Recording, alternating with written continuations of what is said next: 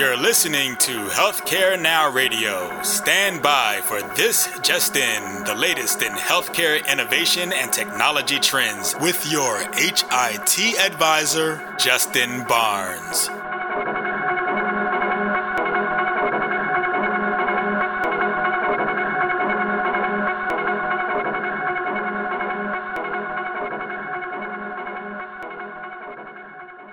Thank you for joining me today on This Just In Radio. I had an amazing time this year at the HIMSS annual conference as we aired This Just In Radio live from the show floor. Our fourth year in a row, and thankfully, they always get better. Thank you very much to all of my amazing guests that came by to share their time and thought leadership. Many thanks to the show sponsor, Lenovo Health, and certainly many thanks to Roberta Mullins and the Healthcare Now Radio team for producing this show. We've compiled all of the guest interviews to share with you in this broadcast, but look for many more in the coming weeks. You'll also find these interviews on our archive channels. Just check in at thisjustinradio.com. We hope you enjoy these HIMSS 18 recordings as they are all in their true environment with 40,000 healthcare and health IT leaders all around us, as this year we place our studio right in the middle of all the action. And you'll be able to hear the energy and hopefully feel it as well. Enjoy. Donna Worrell, Senior IT Director, Duke University Health System. Thank you very much for joining me today. And then also, thank you for joining us in the think tank this morning. I hope you got a little bit out of it. You enjoyed your time there? I did. Okay, excellent. So, move the mic a little bit. Perfect, okay. So, this is mainly a lot of actionable intelligence. So, looking out over healthcare, and from your perspective at Duke, what do you see as the trends out there in healthcare or health IT? It's more about patient engagement with our providers, working two-way with our patients for them to have a say-so in their care.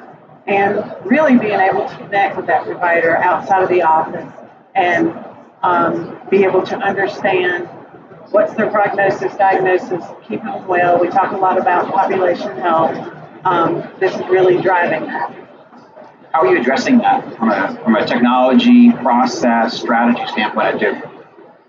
So we are providing patient portals and we educate our patients as they come in. The providers are educating them to use the portal, to be able to go out, look at their wellness, look at their lab results, look at their upcoming appointments, meds list. Also, that's the vehicle for our providers to be able to talk back and forth with the patient. But as far as from a technology standpoint, we're having to make sure it's secure, making sure that they're comfortable with being able to have that two-way conversation. So on the technology front, what are some of your top-tier focuses for 2018? Because obviously you talk about the portal, but is there any other innovations that you guys see, that you're going to focus on in 2018 that's under your purview, where you're working? Yes, mobility. Mobility is huge, both from a patient coming in, as well as a provider, our nurses, phlebotomists, you name it.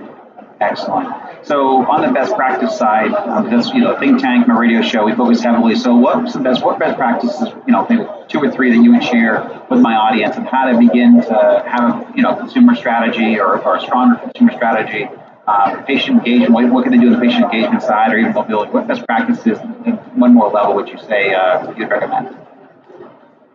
Probably making sure that we're secure. So from a technology standpoint, not physical security, but cybersecurity, and really separating the patient care piece from all the busy noise with social media, email.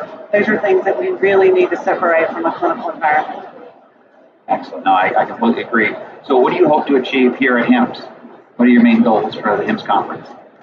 Bringing things back so that we can advance to the next state-of-the-art features with devices and technology, and really listening to the peer groups that I have met here. A lot of collaboration going on. Excellent. And anything for tomorrow on your schedule that you're looking forward to? Remember, any keynotes or anything tomorrow? Yes, keynotes and then the gala the end of the evening. Oh, good point. Excellent. All right. Well, thank you very much, LaDonna. Thank you very much for joining me at Duke Health. Appreciate your time. Thank you. Sure, thank you. And also, thank you again this morning for Think Tank there. But very excited about my next guest, Dr. Rasu Shrestha from UPMC. You've been a great collaborator of mine for years now in the radio show, so you're a great friend of the show. Thank you very much for that. And then thank you very much also for joining us in the Think Tank. You've been there. Every Think Tank we've had today was the best one yet, and just so thank you for that, first of all. Absolutely. Thank you, Justin, for championing the cause and pushing us ahead. I agree with you. The think tank discussions that we've had thus far is absolutely remarkable. And what's interesting is just the melting pot that the think tank is of different organizations, individuals, of thought leadership, really all coming together to solve some of the most challenging pain points that we have in healthcare today. So really appreciate that. Yep. No, thank you very much. You're fantastic, and UPMC has been great, and Center for Connected Medicine as well, in our efforts there. So diving in a little bit, and we touched on this morning, but what do you see as some of the great innovations out there, or the ones that you're engaging on the healthcare or health IT side? Lots of innovations out there, and that's good because I think there needs to be a lot of change. Innovation oftentimes is equated with change that hits you, whether you're in control or not, or change that you create purposefully to create a new front so that you can drive newer care models forward, for example, right? Or drive towards newer methodologies, newer workflows, newer business revenue models. So there's a lot of innovation that's happening out there. We have our hands in a lot of different areas. We're also trying to stay focused in specific areas at UPMC Enterprises. We think focus is really important, capitalizing on the peer provider arms of UPMC, the living lab that's UPMC, making sure that we're able to not just go after these specific hot topics, so to speak, but really add a lot of substance and value and data and insights behind these as well. One specific area that's really bubbling to the top, to answer your question more accurately, is really around AI. I see a lot of activities around AI. Justin, you've been doing this for a while, so you know that there's a lot of buzz around AI, a lot of hype around AI, right? AI is going to solve world hunger and cure cancer and put a radiologist out of a job, right? So as a radiologist's background, I take offense at that, right? I'm like, no, you won't. In fact, AI, if done right, will augment the care process. And that, in a nutshell, is how we feel about it. But back to your question, a lot of activities around AI, a lot of things that we're actually doing to sort of push the envelope forward there. And we believe it has to be a lot more purposeful in the pursuit of finding the right solutions that are actually meaningful so we can differentiate ourselves from the hype that exists out there. So how are you guys addressing, so specifically, we'll talk about best practices next, but how are some of the ways that you're addressing UPMC and in your personal strategy, implementing AI and those components, those trends? What AI is really an enabler, right? Think about AI really as a catalyst. You've got your ingredients, the zeros and ones in the data that you've now amassed over the last 10, 20, 30 years that perhaps you've been doing this. We have a lot of data. So at UPMC, we have 30 petabytes worth of data that's doubling every 18 months. That's a lot of zeros and ones, and that's not even counting the imaging data there's so much insights behind the pixel-based data, the DICOM, non-DICOM content that exists at the back end. So what we're doing with AI really is to try to say, all right, how do we elevate the data to a layer that allows for the stories behind the data to be told?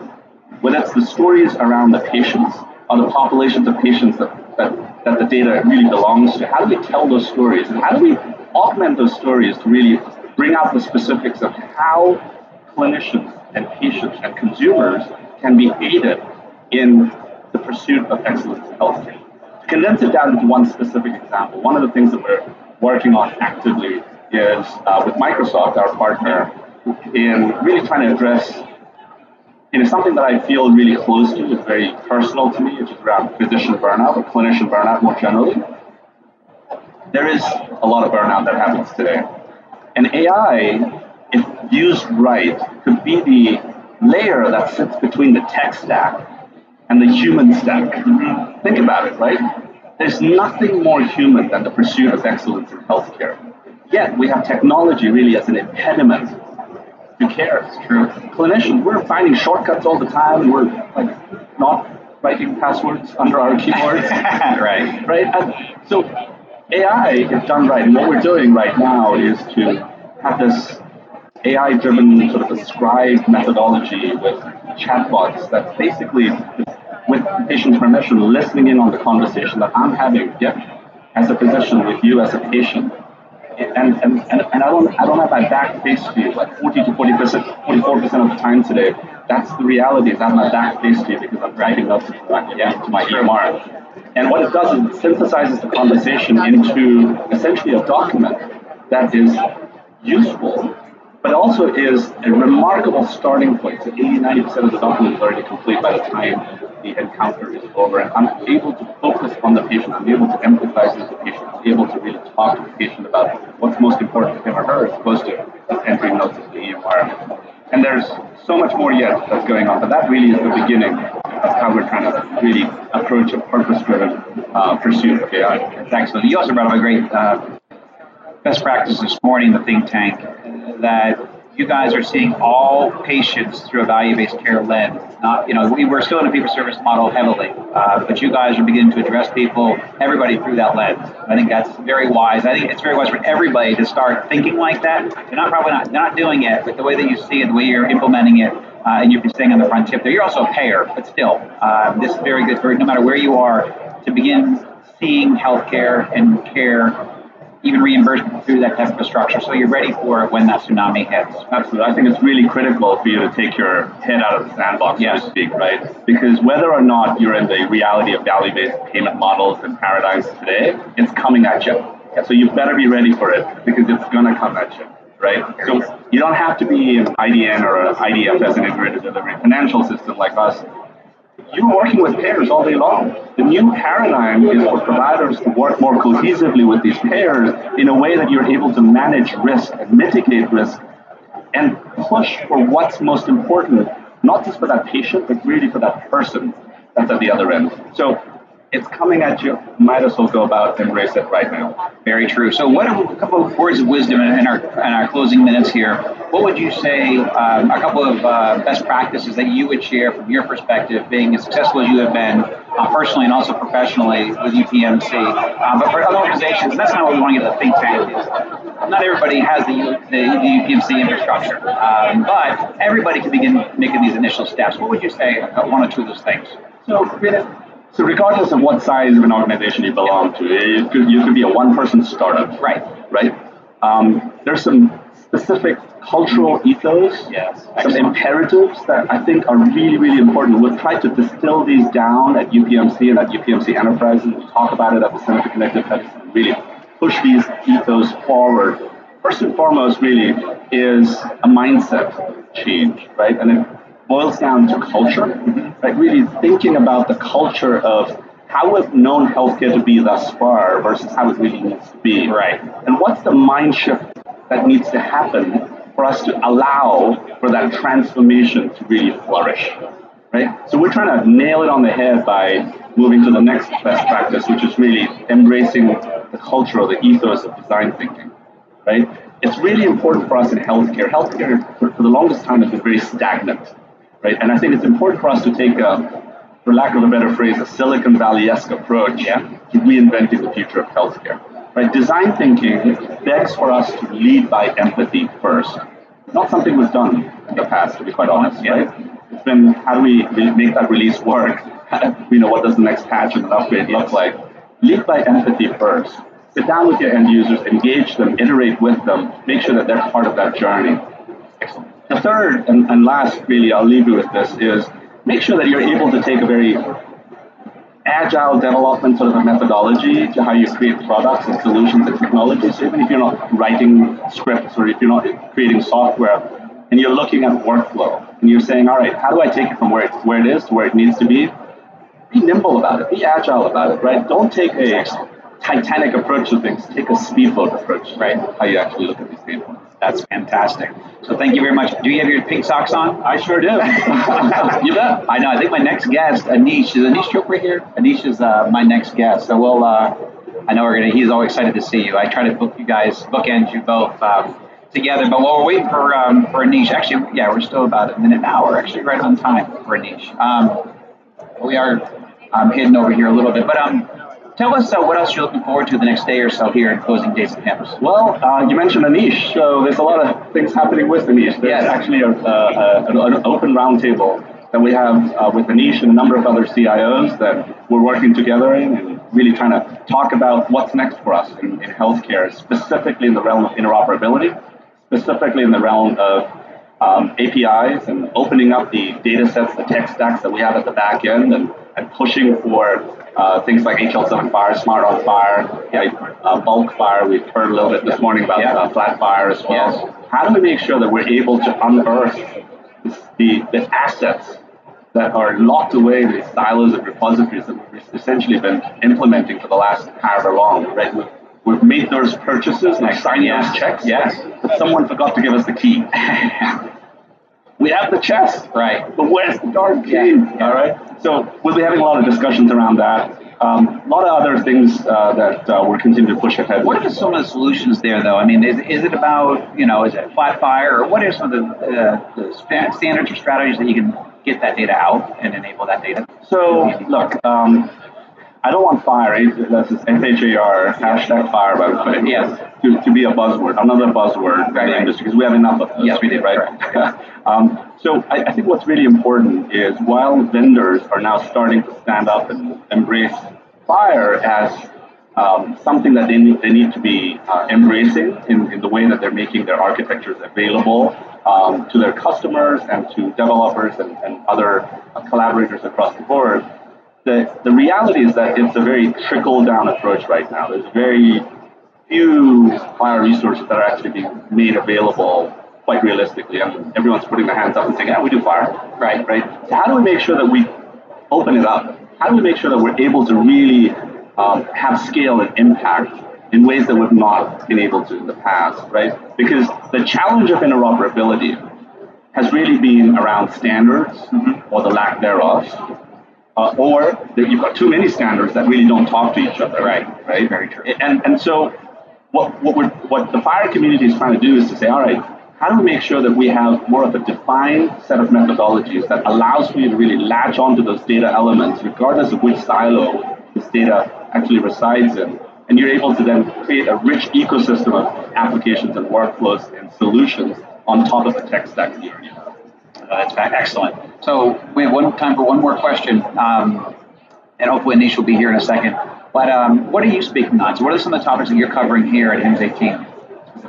So I've been fortunate to be quite involved with HIMSS this year. I'm the chair of the HIMSS Innovation Committee. We had a remarkable innovation symposium on Monday. Anish actually, I called Anish and he was the opening keynote. We had Indus Sabaya as the closing keynote. It was remarkable. Right in the lunch keynote was my old professor from MBA school, Dave Logan. I invited Dave Logan over to talk about tribal leadership, because what we were really trying to get into the ethos of was the culture of innovation. And how do we really nail it? How do we really unearth the magic that can happen when tribes come together, right? And you're able to address the conflicts, but also really augment the specifics of the magic that they bring to the table. So a lot of discussions around the culture of innovation. I just came from a session that I think was really well attended just a little while ago that talked about customer experience and how patients increasingly are consumers of care, and how we need to bring in the ethos of design thinking, principles of design thinking to delight customers.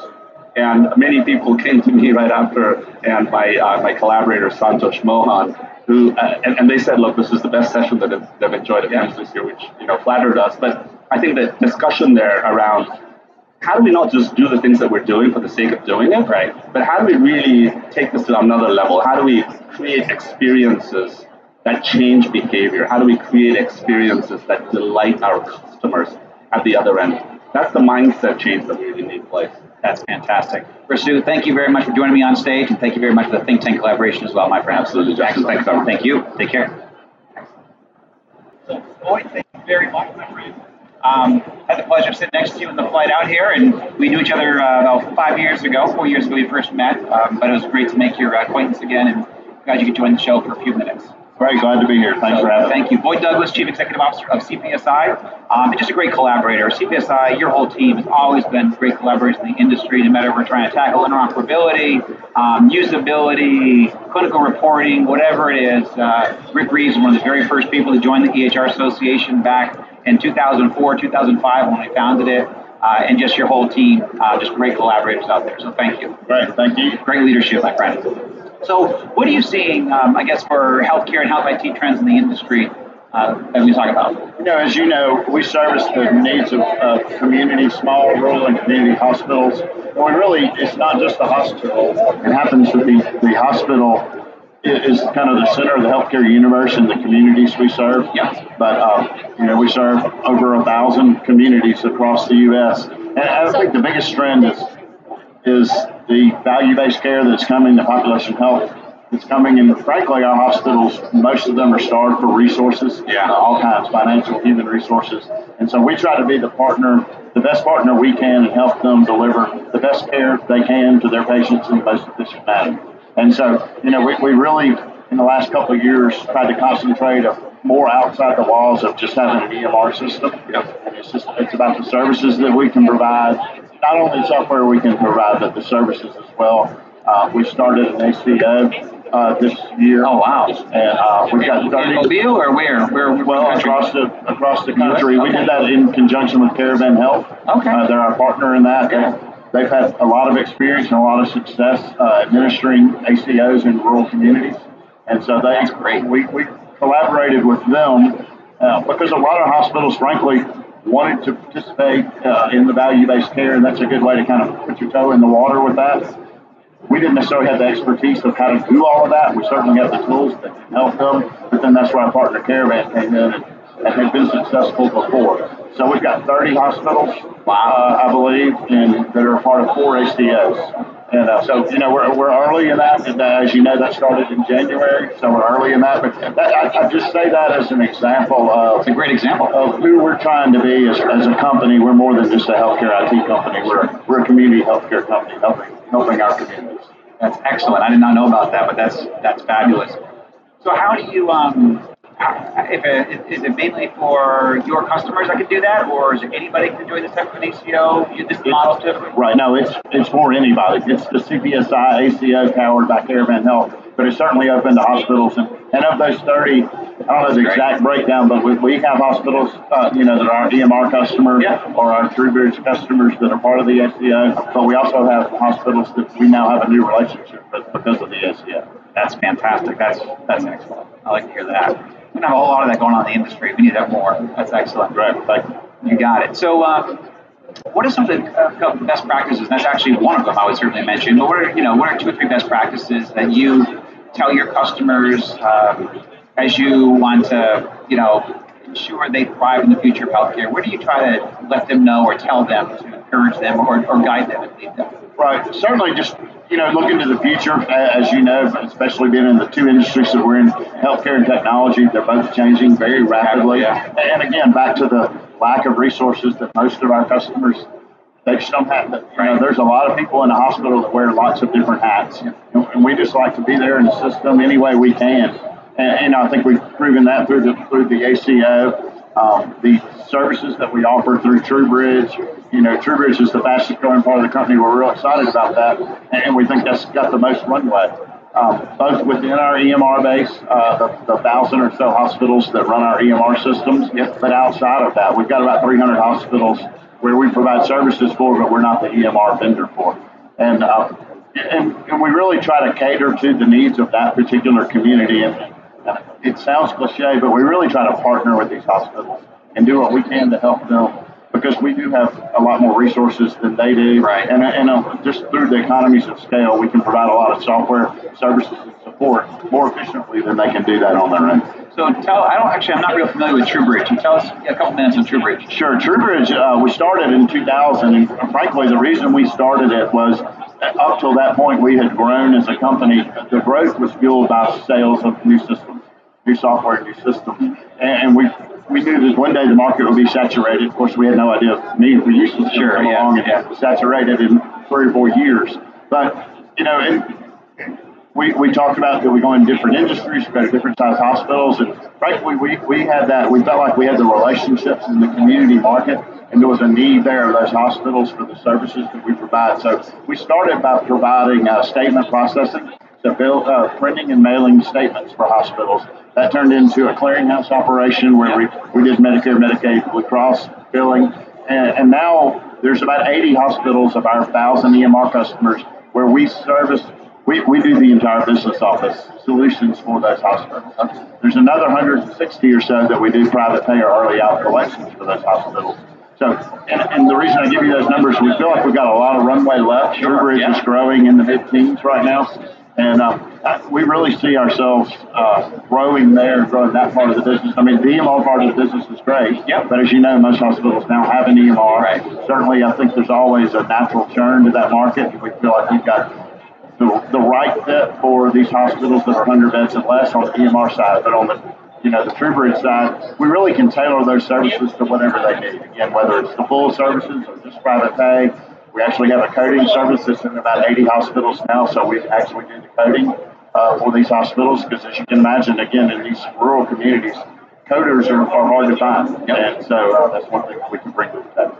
Very cool. So last question, what do you like most about HIMSS, the annual conference? You've been coming, how long have you been coming? I've been here 17 years.